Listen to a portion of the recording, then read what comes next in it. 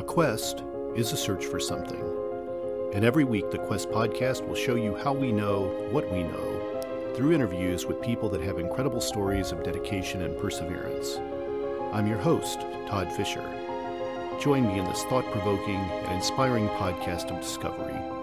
Find us anywhere you listen to podcasts.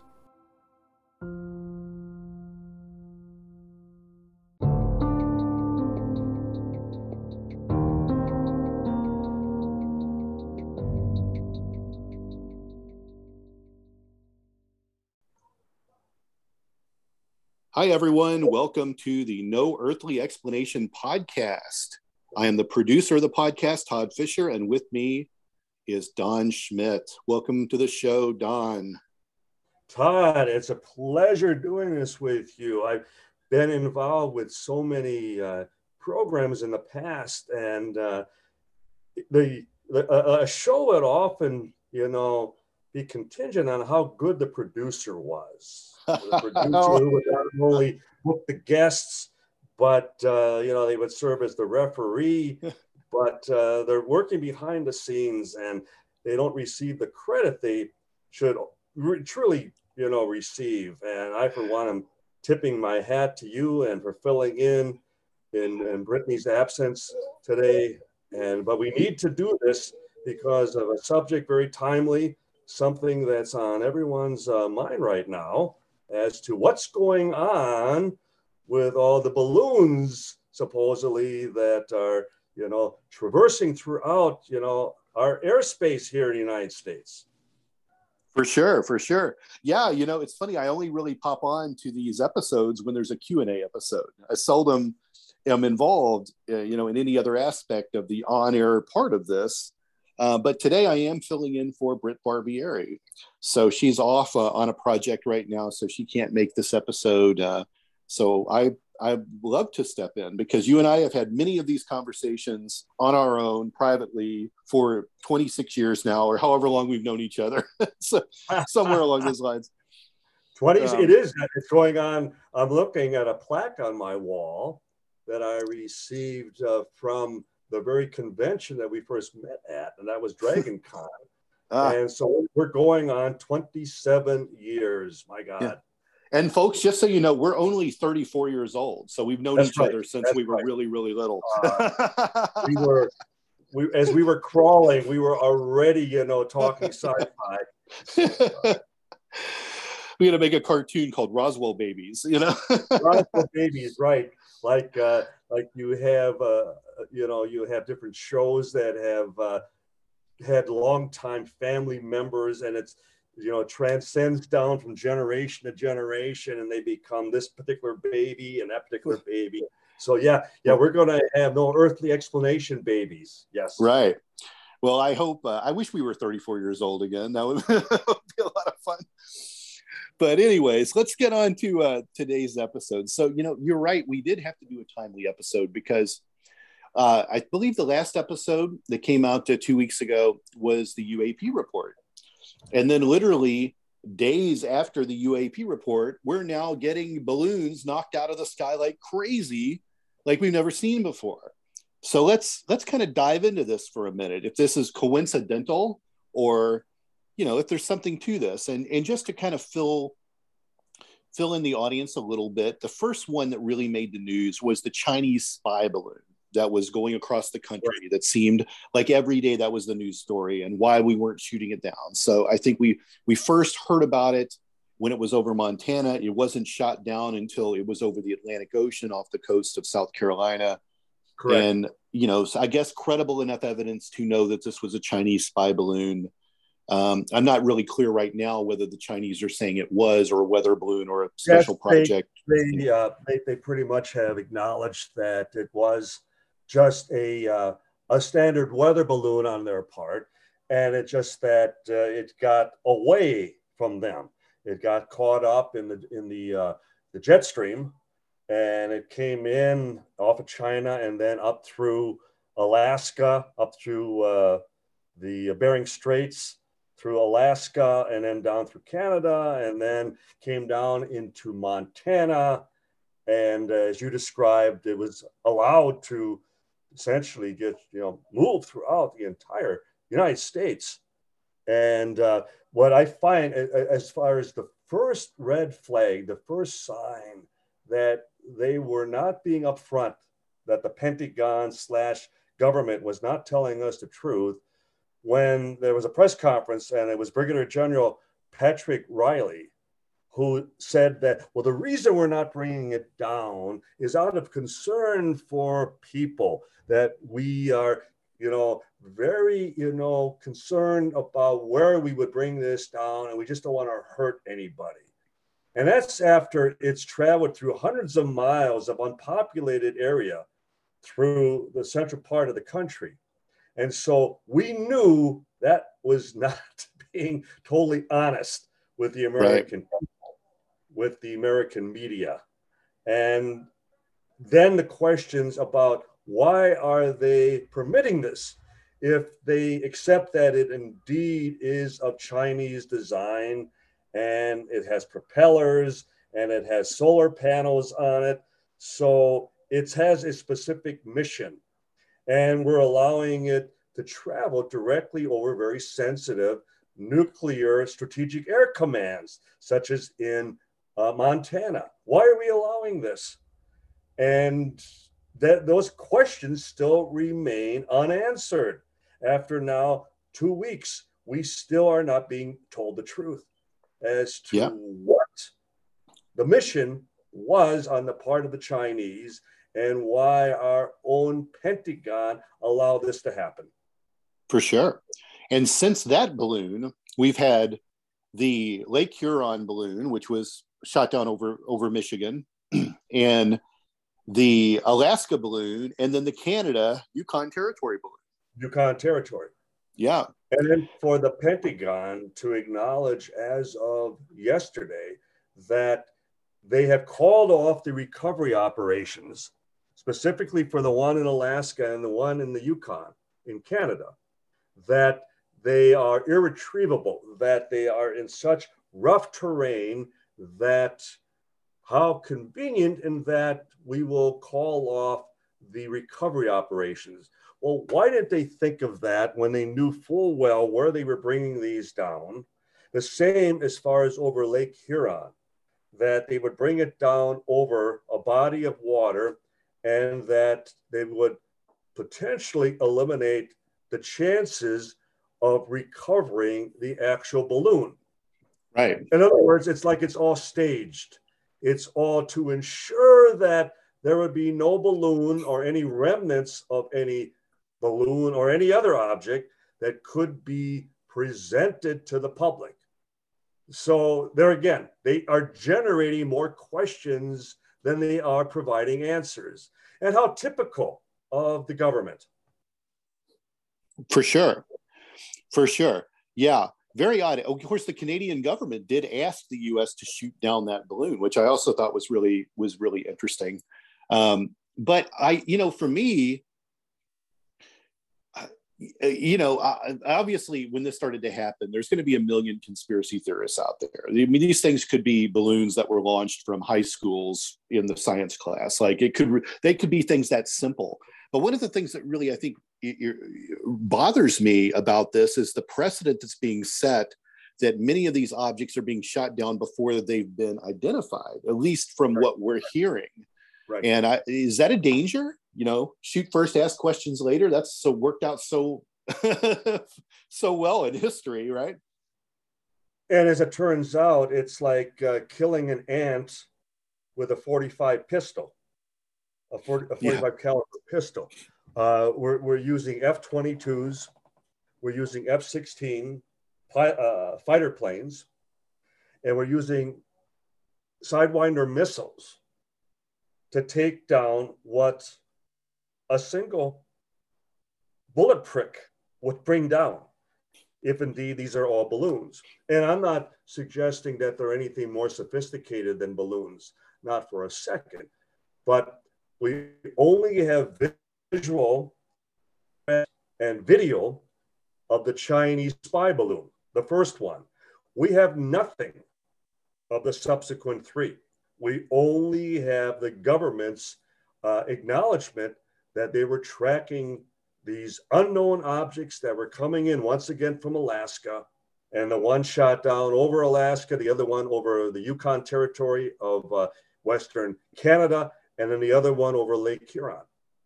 And then we only have the pilot's testimony that has been, again, released by the same government. We don't have any of the pilots available for comment or answering questions. And so we're taking the Pentagon / the government's word for what took place. Yeah. And just like the two F-16s that were scrambled out of Truax Airfield in Madison, Wisconsin, to bring down the octagonally shaped balloon, as it was described to us, over Lake Huron. We only have the word of the government. We only have the word of the Pentagon. And even those two F-16s, if not for people on the ground, that when they returned back to Truax and noticed that each fighter was missing a Sidewinder missile, we would not even know that it took two of them to bring down this one lone balloon. Yeah. And now that it's a hobby group down in Illinois that is claiming responsibility for that balloon, that $12 balloon nonetheless. Yeah. And we spent close to $1 million to bring it down. Just absolutely amazing. Yeah. Insane. You know, I get the thing about airspace rules and things like that. Like even small hobby drone enthusiasts have to abide by certain rules when flying a drone. You know, you can't fly them too high. You can't fly them near airports. There have to be lights on them. There's a lot of things that you have to do. And at the beginning of kind of the drone movement with hobby enthusiasts, you actually had to get a license from the FAA to even be able to fly drones. I don't think that's the case anymore. I think commercial flyers of drones have to get those FAA licenses, but balloons are sort of out of control now in kind of the private world and the educational institutions and also in kind of big companies. These days, you never know if someone's going to launch a rocket or a balloon someplace and what the ramifications of that might be. But supposedly we have the technology now to see these balloons like we didn't before. So a week before the UAP report, we couldn't see these things, but now we can suddenly, the government has the tech to see these things, right? And yet, as any meteorologist, anyone who is familiar as far as with any of the corporations that daily launch balloons, the military themselves, the National Weather Service, there are over 150 balloons that are launched each and every day.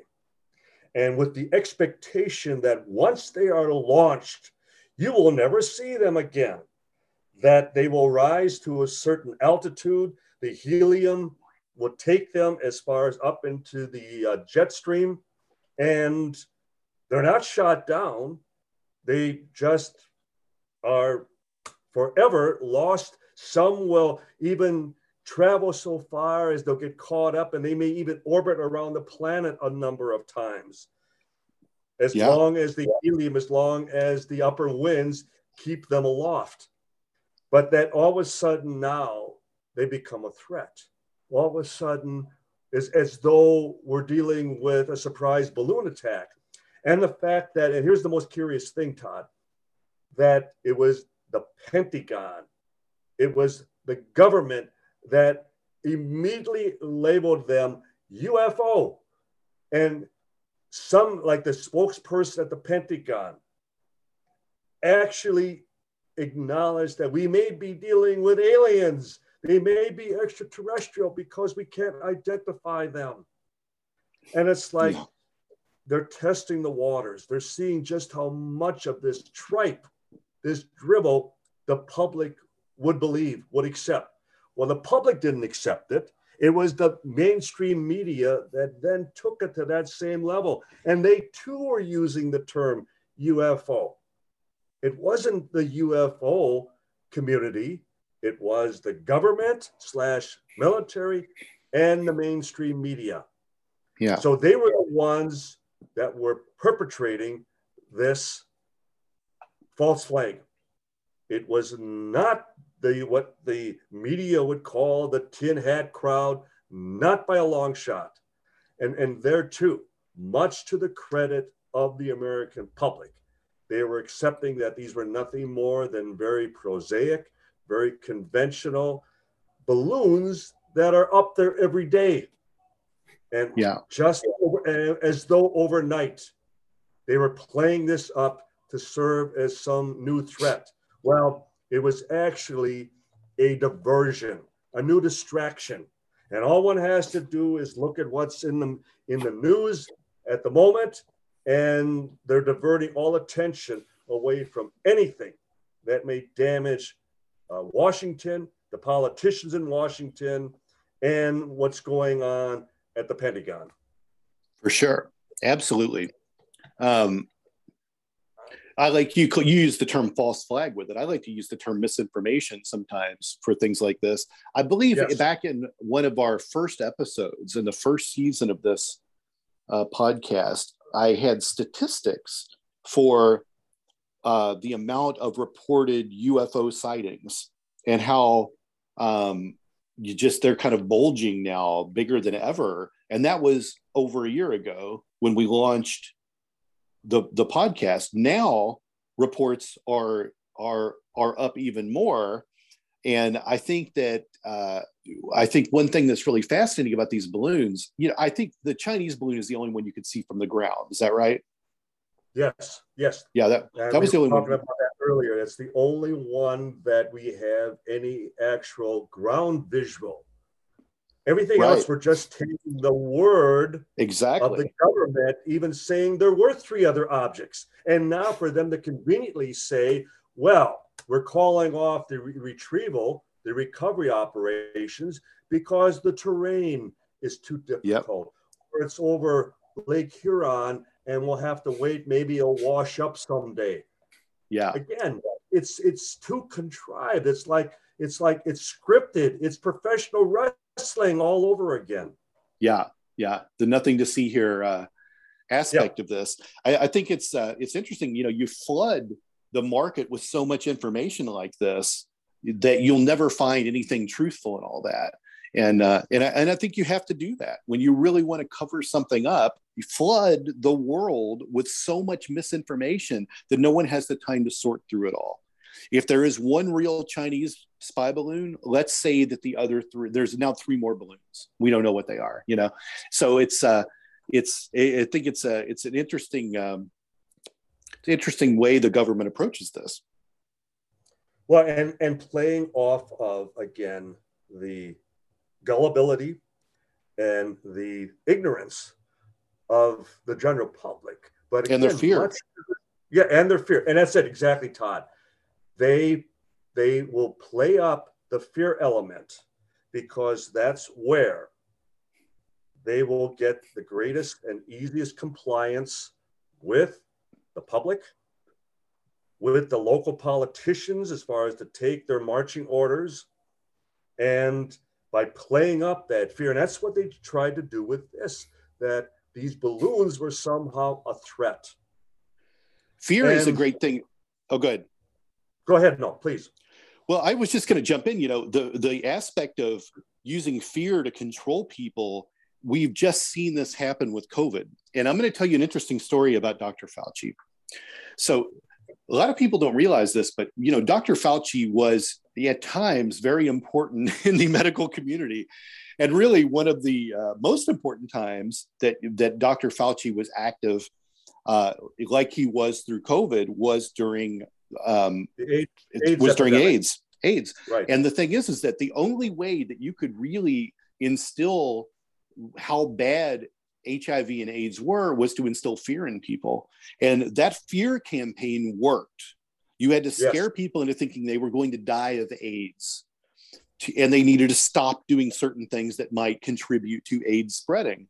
And that campaign worked. So where there could have been millions and millions of lives lost, instead there were only hundreds of thousands of lives lost. And what Fauci did was he replicated that campaign for COVID.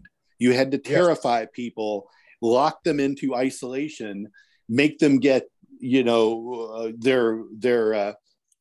shots, their immunizations, to keep it from spreading. Because where we did have deaths as a result of COVID, there could have been far more deaths. So the fear aspect, those fear campaigns do work in a way.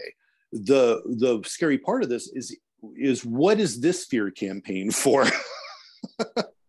Is it for a looming war with China? Is it an invasion from people from the other side of the galaxy? What do we need to fear this time? I'm curious.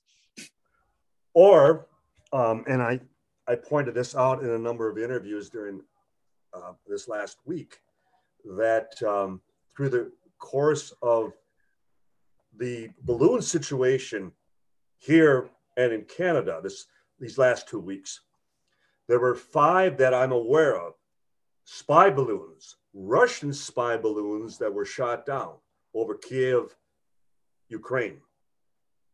And I saw the pictures, and you could see the corner reflectors, and these are typically used in deflecting radar and causing ground-to-air missiles to go off course.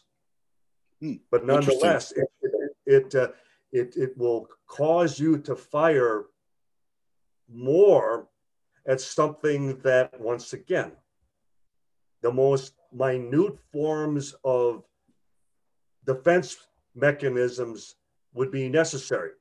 But what you're basically doing is you're putting very economical, very cheap hardware over a populated area, and you're causing them to expend their most expensive firepower, their air-to-ground missiles, their ICBMs, to bring down something that you are spending thousands of dollars on the dollar to bring down.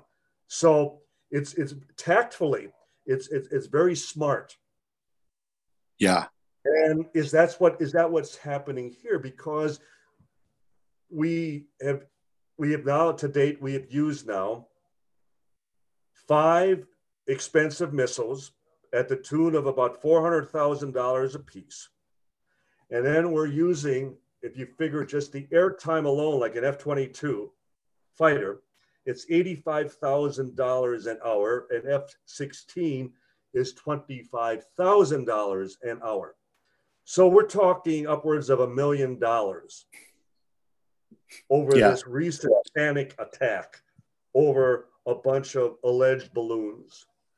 So what are they preparing us for? What are we getting ready for? Is it going to be an EMP attack?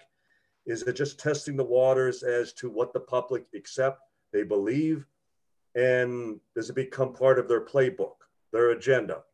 And that's what, as you point out, Todd, we have to be all the more vigilant over, all the more concerned for the future.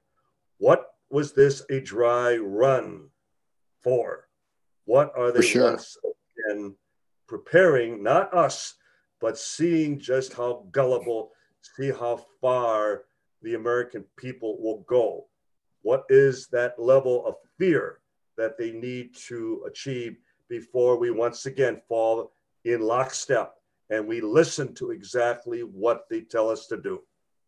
Well, Don, we've been talking about these balloons and other things for nearly an hour, so we should probably wrap it up. So I'll do the Britt Barbieri wrap up. Yeah. I'll try to do her closing justice. She does such a good job at it. But first off, No Earthly Explanation. You can find us on Facebook or Instagram at those handles.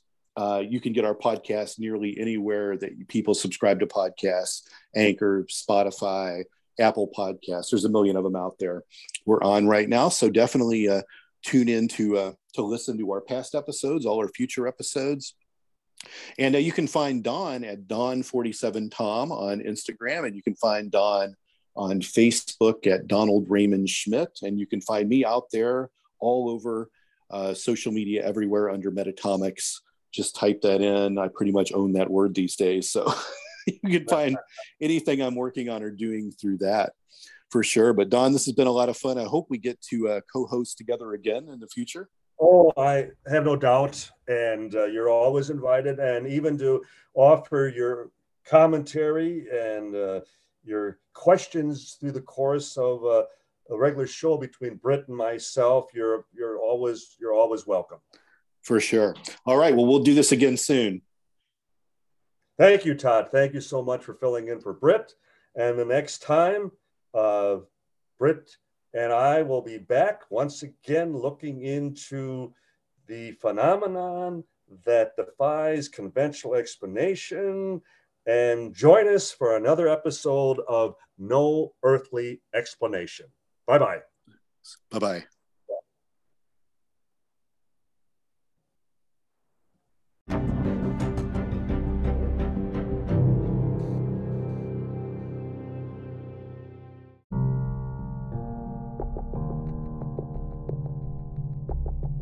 Hi everyone, I'm Todd Fisher, the host of the Cult Following podcast.